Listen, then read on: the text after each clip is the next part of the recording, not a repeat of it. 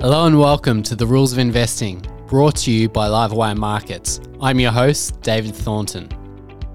There is a good reason why Australia's sovereign wealth fund, the Future Fund, maintains a 16% allocation to private equity.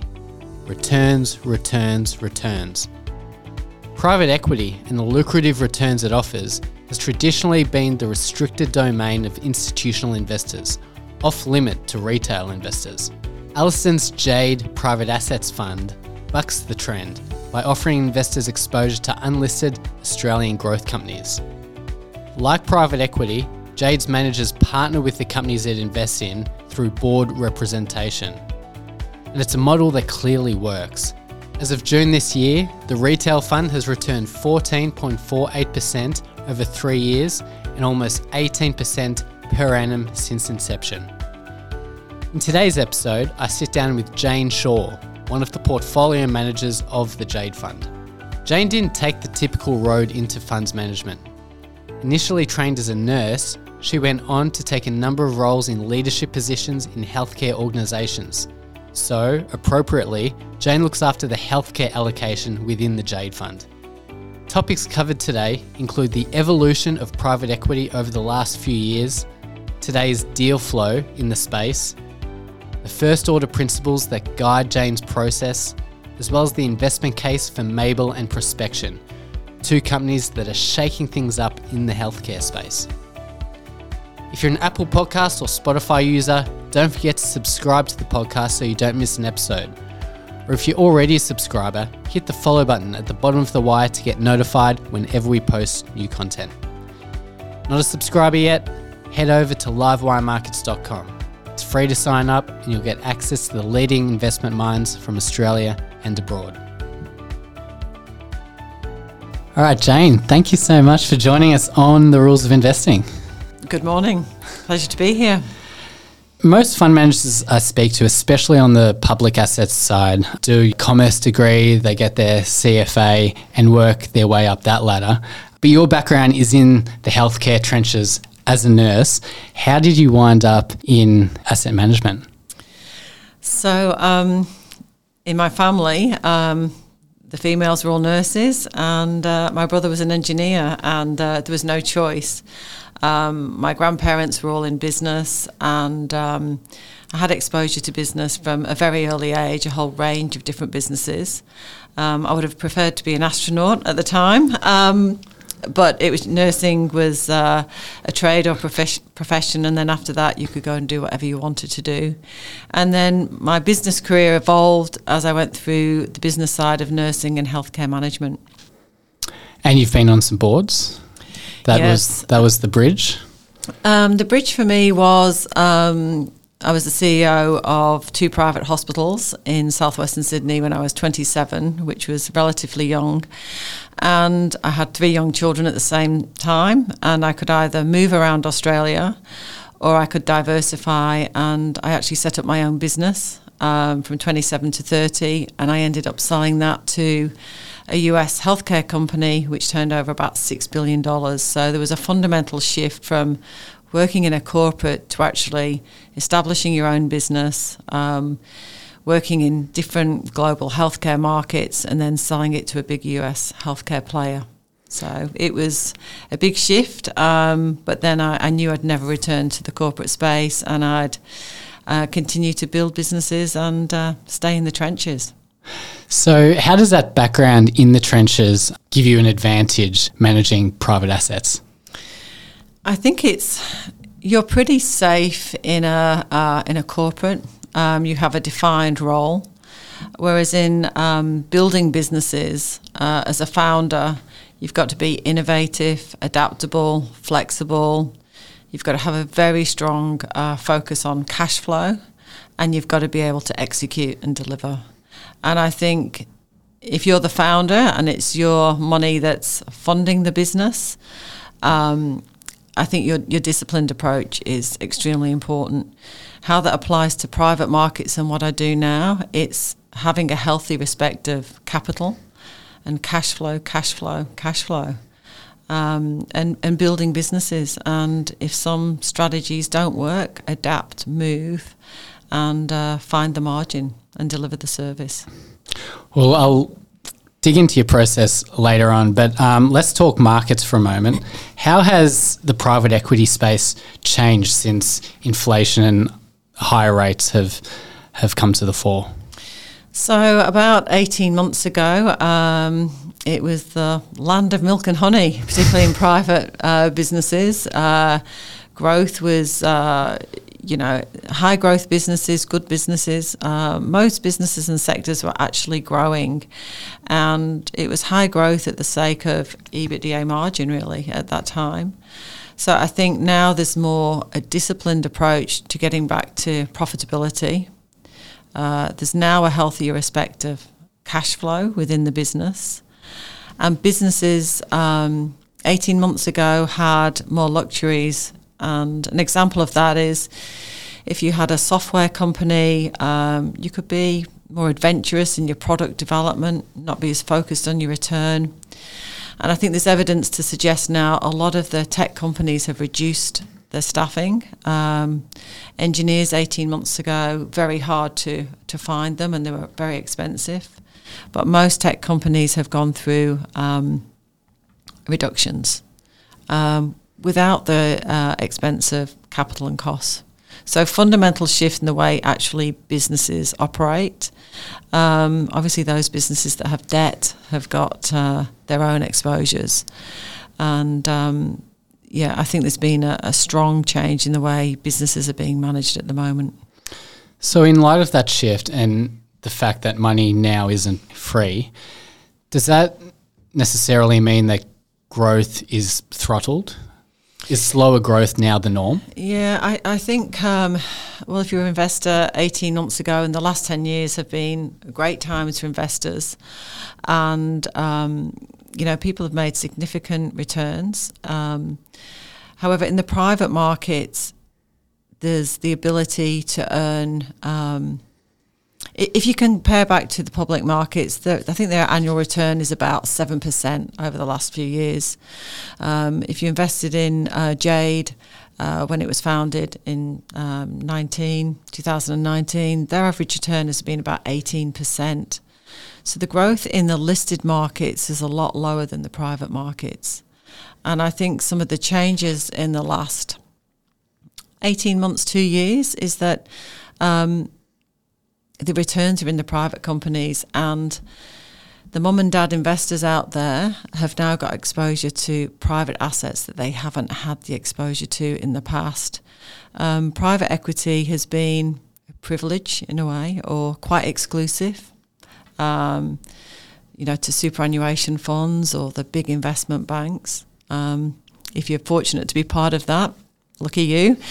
However, the mum and dad investors and the people there that need a return in their own superannuation funds, there's now more products out there for them to invest in. 99% of the companies in Australia. 1% of the private companies are listed. 99% are private. And where's the wealth being generated? And if you look at the Future Fund, they've got 7% now in listed entities and 17% in private equity. So it shows that there's a shift in terms of where people are putting their money for the returns. And I think going forward, you have to be able to adapt your investment portfolio to where you're going to get those better returns. And as I said earlier, what worked in the past isn't necessarily what's going to work in the future, particularly in these, continual changing environments with inflation, debt, and also access to debt is another issue. The banks have really tightened the lending on small business, and that's making it very difficult for some of the private companies to actually get debt to grow. So I think you'll see more opportunities for funds like Jade to invest and back and support the founders to fund their growth, because the debt market isn't as available as it was.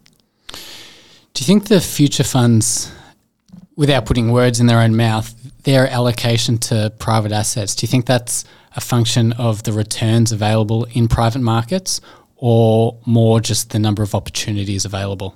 I think it's a mixture of both, but obviously the future fund want the returns. Money talks. So they'll be going where the returns are, and also supporting some of the private companies that actually need the growth and the opportunity. So yes, I think you're right on both points. Private equity is where you play. How much dry powder is there at the moment? There's a lot of money out there. Everybody's been cautious. The last 18 months, there's quite a lot of, I can't remember the figures, but $3.5 or $3.8 trillion dry powder out there. From my own personal experience, I know that a lot of private equity funds are looking at businesses, they're looking at assets, and depending where their portfolio is. So between 0 to 10 million, the number of private equity firms that can play in that space is a lot lower. However, the bigger firms that are looking for the $100 million checks and more, I think they're finding it very difficult or challenging to find the right business with the growth trajectory, and also from a valuation perspective. And I think that's one of the biggest shifts in the last 18 months, and that's valuations. And some people still think they're going to get 20 times revenue. So that adjustment to new valuations and value. Are the deals out there to put that dry powder to work? I think the deals are out there, and there are good deals. Where there's adversity, there's always opportunity. However, it's finding you've got to be highly selective in this market. There's a lot of people who are burning through cash. They're on less than a year of cash available, so that puts them in a very vulnerable position. You've got a lot of down rounds, so people that raised capital 2-3 years ago are raising now at a lower valuation. A lot of that is being done behind closed doors, and obviously the issue in terms of valuation as well, and revaluations in these markets. Off air, you gave a great anecdote of that I have to bring up, of knowing if deals are being done, and that's to essentially count the cars in the car park of Shifley Tower. Is that correct? Yeah. So when I've been involved in a few transactions in the past, when the investment bankers and the private equity guys are working overnight because all the cars are still in the car park. So it's a really good indicator, and most financial institutions are back in the office full time now, but certainly last year the car park indicator was a lot lower if you look at the basic KPIs. However, there are, particularly in the last 3 to 6 months, there's a lot more due diligence work being undertaken. I think people are being far more selective, far more disciplined in their approach. You've got time now to look at assets. The competitive tension isn't there. Everybody wants high growth sectors. So health is reasonably recession proof. There's a lot of attractive indicators in there, AI, a lot of disruptive technology, government funding, diversification of revenue, models can be taken offshore. So they're probably more attractive sectors than some of the hospitality side. So I think discipline around your sector, your growth and your market is going to be fundamental. I love that mental image of Jane Shaw in the shadows of a car park like Deep Throat, just counting cars. Seeing who's working and who's not. Okay, let's move on to your process. Tell us about the Jade Fund. What's it all about? Well, any business is really about its people, and the Jade Fund has a great team of highly experienced people. They've all worked in various sectors, various industries, and so I've worked with most of the private equity firms in Sydney and also offshore, and I've been privileged to work with some great people. I've worked with Tim Sims from PEP, I've worked with the Quadrant team, Marcus Darvel and Chris Hadley. Great minds, very bright. The Jade team, everybody is very experienced. We've got a good balanced team of experience in a cross range of sectors, and you can't underestimate that experience, particularly in markets now. Everybody can run a business when it's going well. And so we have a very disciplined approach. We have a very respectful and direct approach, which is very important. And in terms of looking at assets and a functioning team, I think that when you're identifying potential opportunities, the founders who you're going to partner with long term look at the dynamics of your team. So there's 9 people in the Jade team across 8 assets, and normally 2 of us sit on the different healthcare boards or the tech boards. And it really is about discipline, execution, and leaning in and identifying the right opportunities. But you can't underestimate that experience. What first order principles guide your process? What are your northern stars, I suppose? Yeah. Again, it always comes down to the people. So you can have the best business, the best data.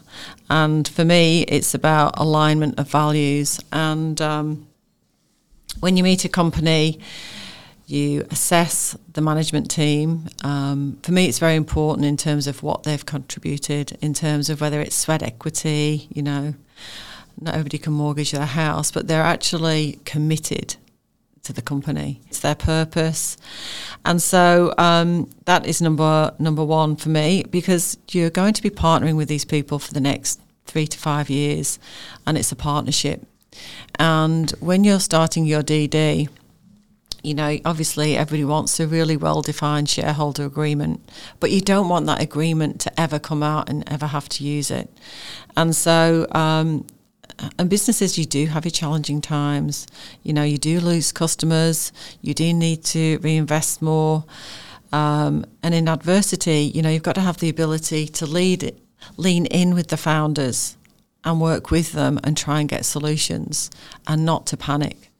So in this market, I know from past experience, people will be panicking.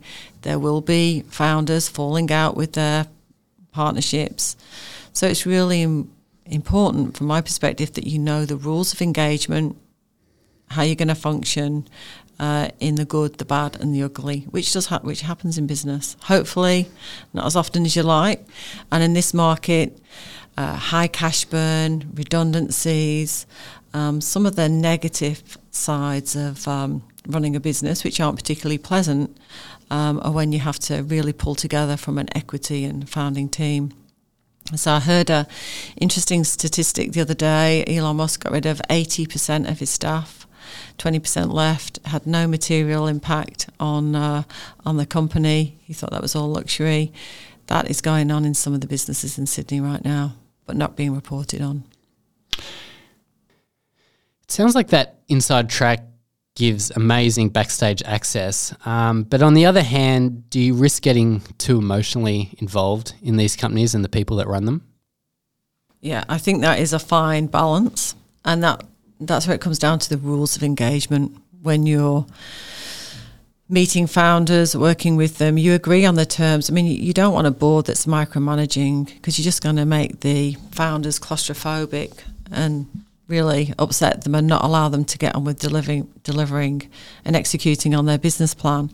So that is very important. However, if there needs to be a change at the board level, you've got to make sure the board's functional and adding value.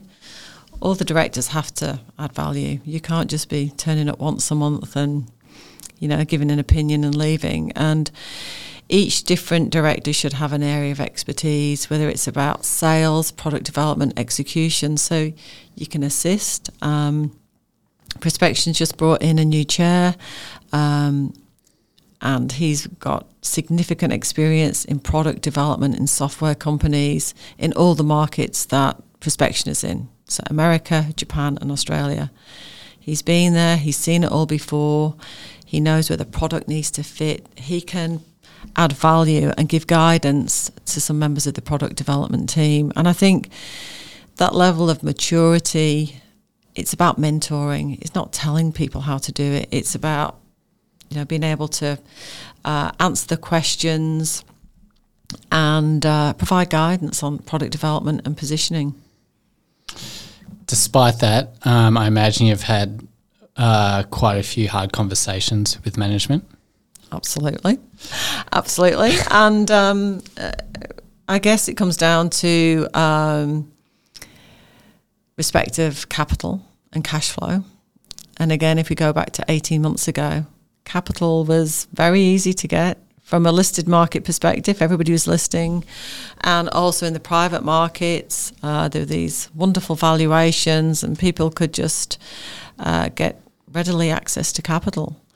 I think the disciplined and approach and respect to the use of capital is really coming into its own now. And so board is like, what's the return on that capital? You want to develop that product.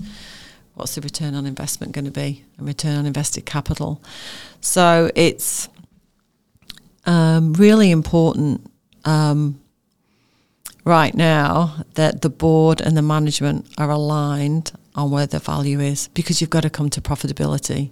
You've got to have high growth and you've got to be cash flow positive. So that's a big shift for a lot of the organisations. A lot of organisations are burning, $1.5–2 million a month. That doesn't give them much runway for cash flow. So in the Jade Fund, all the businesses are on track to be cash flow positive. There's a number of them are already, and others are working towards it now. What does the earnings runway look like for the companies Jade invests in? Okay, so in the Jade portfolios, in terms of when we're going through our due diligence, we look for growth between 20 to 30%, particularly in this market. About 18 months ago, you were looking at a minimum of about 20%, 25% growth across the various companies. But we've been more realistic at the moment, and the budget's going forward is about 20 to 30%. And if you look at the earnings growth in the listed market, on average, it's about 2.5%. So there's great disparity between the listed and private company markets. You're on the board of Mabel and Prospection. Yeah. Let's take those companies in turn. What do they do, and what's the investment case as you see it? Okay, so Mabel is a marketplace, and what it offers is, if you are in the NDIS participant or aged care and you need a Italian-speaking nurse that can administer insulin, you can go onto the Mabel website and you can find a carer to come into your home and offer those services. What does that mean? It means you've got choice of actually who's going to look after you. So if you don't like nurse number one, you can trial them out. Whereas in other organisations, you get the nurse and you've got no involvement in their choice. If I've got limited money, the hourly rate is set by the actual worker. So they have the control of the hourly rate, and the hourly rate in Mabel, it starts from about $34 an hour. So that's very good for the worker. They set the rates and the shifts that they want to do. And what it means for people requiring aged care support, if they're on certain packages, they can get more hours of care for what they need. So it's a two-way marketplace. It's set up within all the regulatory requirements. I went onto that board about 4 years ago as a nurse. Having been the director of nursing, it's really important that you have the right regulatory framework, risk management framework. You've got people going into your home doing the most basic needs. So quality standards, extremely important. So Mabel's been a very fast-growing company. Very innovative platform. The management team there, Tony Chiara is the CEO. It was co-founded with Peter Scott. Tony is now the CEO. And in terms of work capacity, Tony is up there in terms of CEOs. He's very disciplined in his approach. And he's got a great team of people around him. The product is great, full of innovation. Sounds like they're really democratising the interface between patient and professional. They're giving far more choice. So particularly after COVID, who wants to go into aged care? Certainly not me. And the business has a framework that that I would want for my own parents, or I'm getting older. you want the regulatory rigor around it. But on a commercial and business side, it's a fantastic business. The growth is there, very strong growth in all segments with aged care, NDIS, packages, and it's a quality service. And if consumers don't like it, they don't have to have those carers in their home. So it's continuing to grow. There are other Me Too organisations, but I don't believe they have the same regulatory rigour around the clinical needs of those clients. And I don't know if you mentioned before, are they profitable? Yes, they are profitable. Okay. Let's move on to Prospection. Prospection. I love that name. I know. Well, Prospection. So data is the new gold, as they say, and particularly in healthcare. So Prospection is an innovative data analytics company, and in simplistic terms, what it does is it aggregates data from hospital providers, PBS data, amalgamates it, and then it has its own proprietary algorithms that can look at health outcomes. So I'll give you an example. That's probably the easiest thing to do. So if somebody has back pain through PBS data, they normally go on Panadeine Forte, they can track your health outcomes from having right iliac fossa pain to basically predicting when you could get prostate cancer.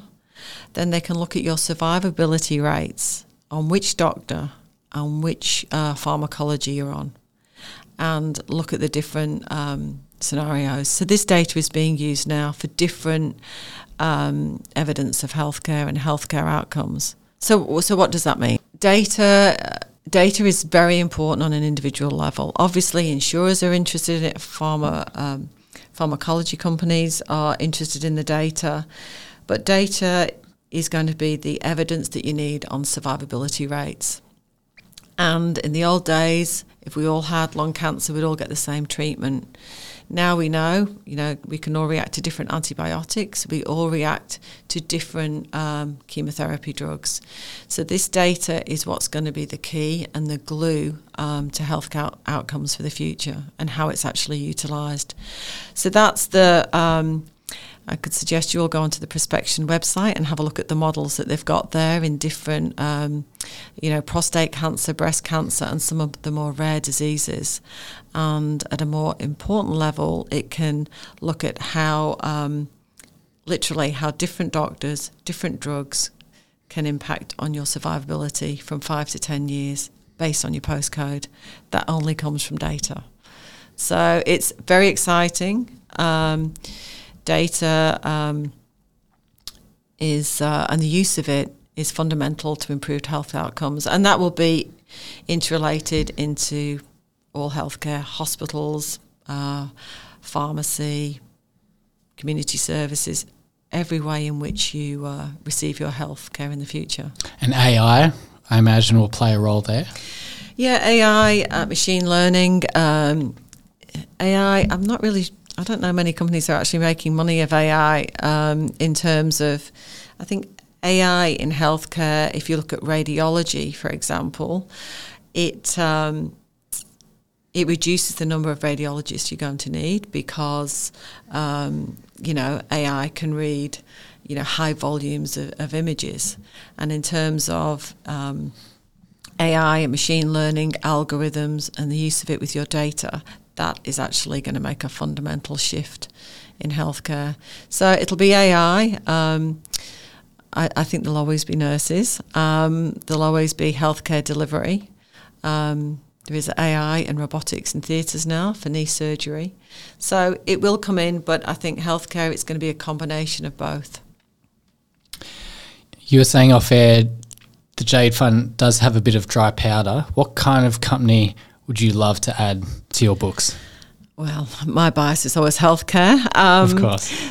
So I think you have to look at future trends and what's happening in the market at the moment. So Jade is very fortunate. We've got a very good pipeline of potential acquisitions. And so it's not only looking at good businesses. So we're looking at about 4 healthcare assets at the moment in a range of sectors. There's other platforms. Mental health is a big area of great need, but it needs to be done properly. There are existing companies in Australia at the moment, but there are other opportunities out there. So mental health, that's just unfortunately a large growth sector, but it needs to be done extremely well in terms of assessments and the way people are treated in their home.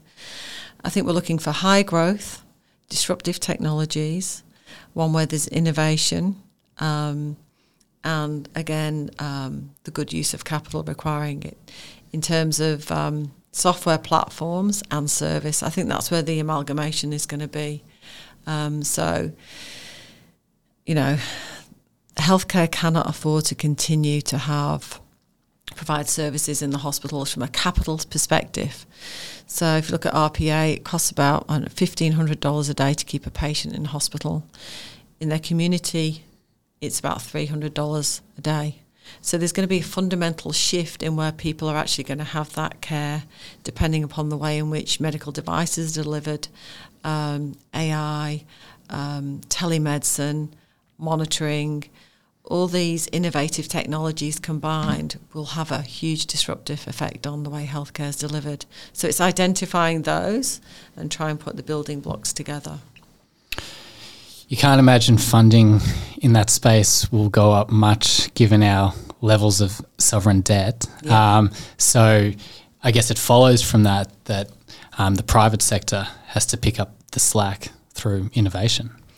Innovation and basically improve the healthcare economics, do it differently, save time. Effective use of capital, return on capital, keeping people in their own home. Platforms like Mabel, where you're providing good care at a low hourly rate. If you compare Mabel's hourly rate of about $34 an hour, I've got my parents actually in aged care. Their equivalent hourly rate is $80 an hour for the same care in their home, but it's paid through different layers. So I think people want better value for money, and healthcare is ripe for consolidation, disruption with the application of some of these new technologies.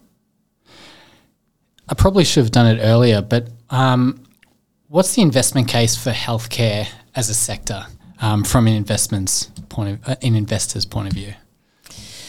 Well, healthcare, as I said, it's a great growth industry, particularly in Australia. You've got the ageing demographic.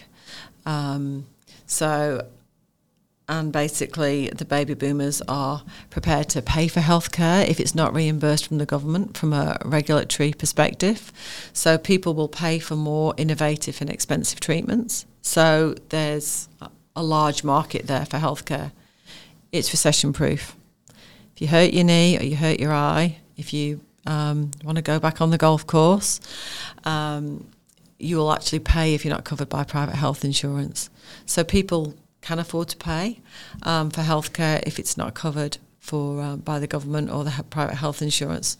Accessibility is very important, timing, and the investment proposal in healthcare is you can get very good returns over sustained periods of time. If you look at the healthcare organisations over a period of time, particularly in the private markets, most of the private equity firms in Sydney have done very well out of their healthcare investments.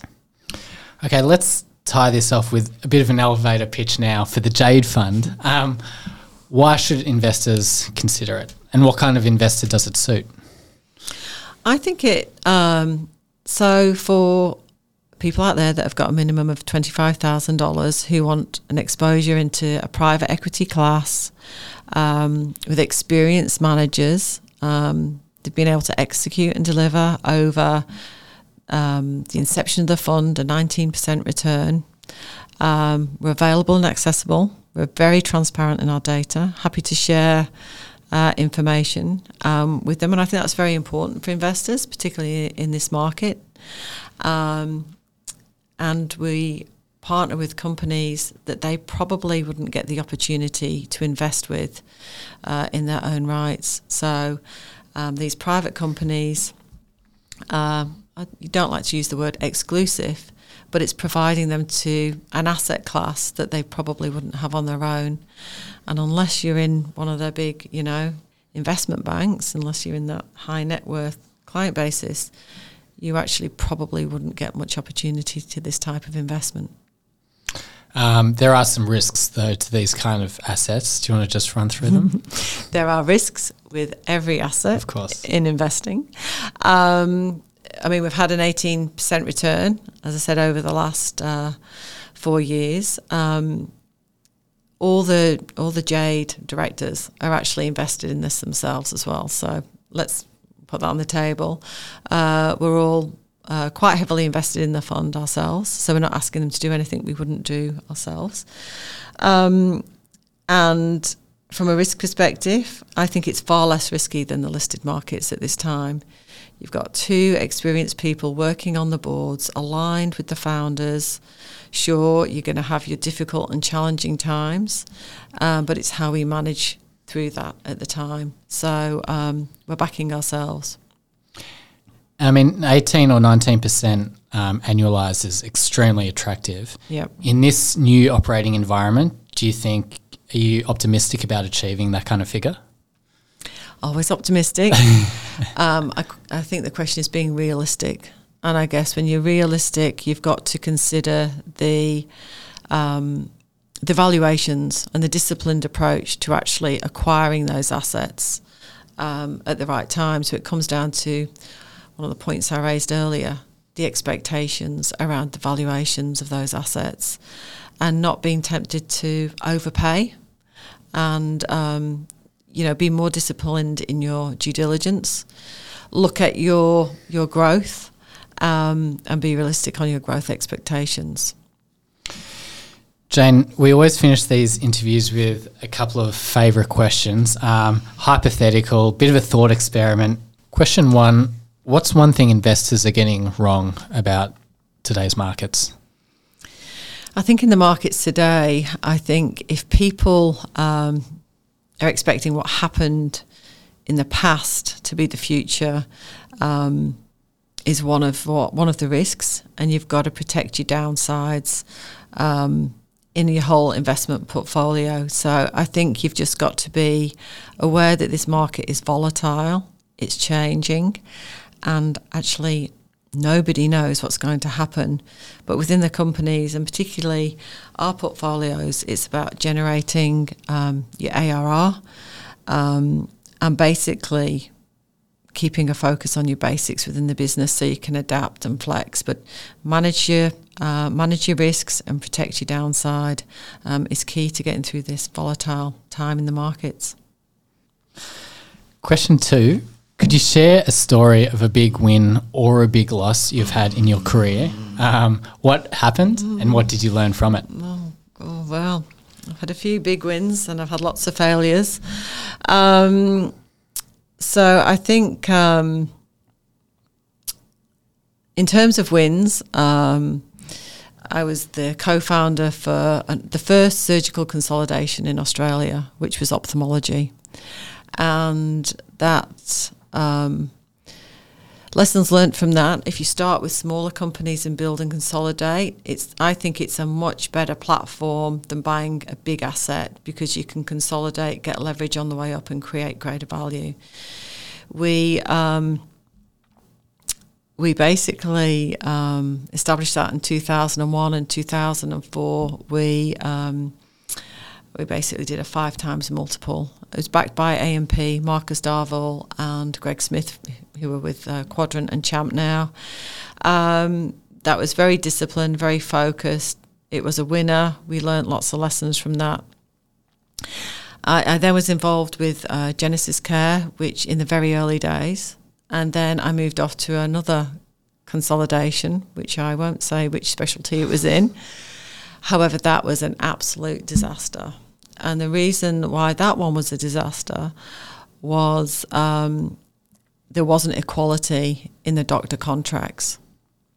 And these doctor consolidation and healthcare models, you've got to look at what motivates the doctors, particularly around service industry. There were different contracts. Different doctors got different values for the same businesses, and that inequality was wrong. And, you've got to be really upfront, very transparent, and that wasn't a great success. However, I probably learned more through that failure, through looking at legal contracts, and key principles around that was that if you're doing consolidation, you have to have consistent contracts, consistent valuation, and the same disciplined approach, and treating them evenly.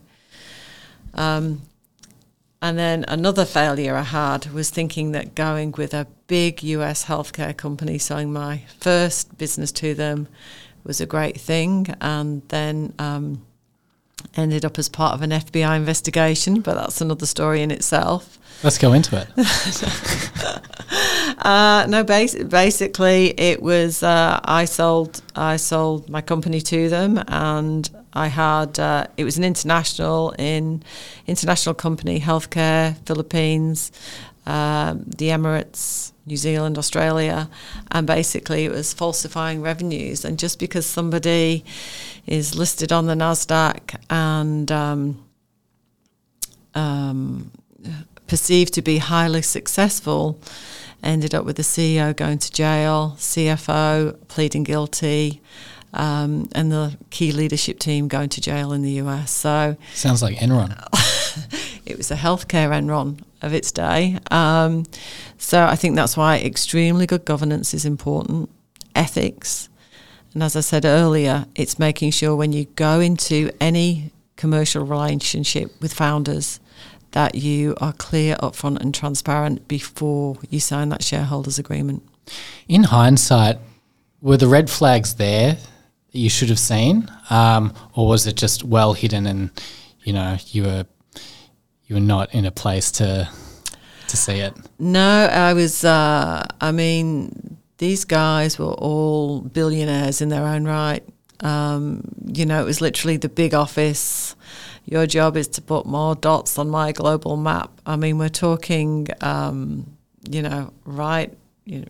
there. It was Birmingham, Alabama, USA. I was quite naive then, obviously. But no, there was no. It was professional. They had all the top bankers, highly regarded. 6 Learjets in the portfolio. Turned over $6 billion in 1999. I mean, it was a large, highly regarded healthcare company. Wow. Governance is what I would say. And due diligence. Absolutely. Even if it is a big check. Final question, and again, purely hypothetical. But if markets were to close tomorrow for 5 years and you could only own shares in one company, listed or unlisted, which company would it be and why?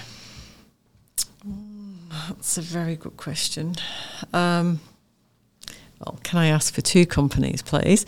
2 companies, it would probably be Mabel in the private space. And I am a private shareholder in Mabel as well as the Jade Fund. I was invested in Mabel before.